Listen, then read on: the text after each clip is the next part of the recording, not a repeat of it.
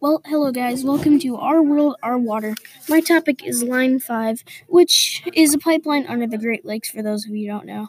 It carries oil to Canada and some other fluids every day. Nearly 23 million gallons of oil flow through the two pipelines in the heart of the Great Lakes, just west of the Mackinac Bridge. Built in 1953, the two 20-inch in diameter Line 5 pipelines, owned by Canada Company, exposed in the water at the bottom of the stairs of Mackinac. Stay tuned to find out. One of the pipelines was shut down due to it having a small leakage in it. Oil leaked into the Great Lakes, and some people started to notice, then a little bit more people started to notice.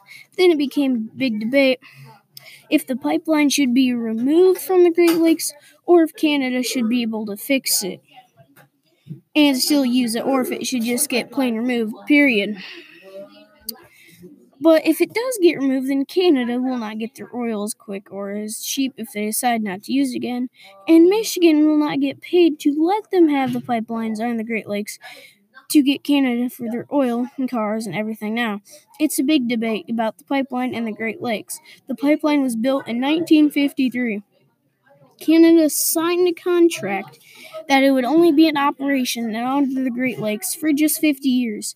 But Canada knew about it, they just chose to ignore it.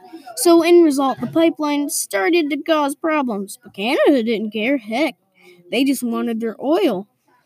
But problems got a lot worse over time. Then it was bad that a bunch more people started to notice what was actually going on under the Great Lakes. So not long after the pipeline was shut down, then Canada started to notice it became a big problem it was a big problem for both sides. The debate started for Canada and for Michigan. Overall, the pipeline that is in the Great Lakes, overall, there is like another pipeline on the Great Lakes. Because remember at the beginning of the video, I said the two pipelines? Yeah, there's another pipeline under there. It's basically the same thing as Line 5. So Canada is wanting Michigan to let them use the other one. So that's somewhat of a debate still.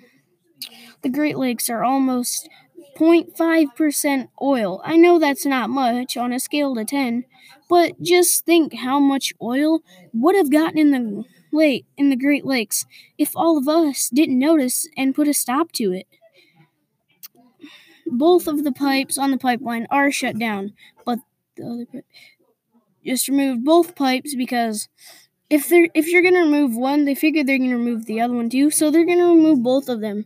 But it costed Canada a bunch of money to put the pipes into the Great Lakes, but since it was in there for over 50 years and Canada ignored it, they're probably just gonna remove it.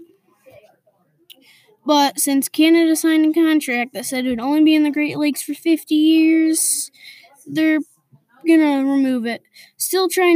But Canada is still trying to get them use the other pipeline.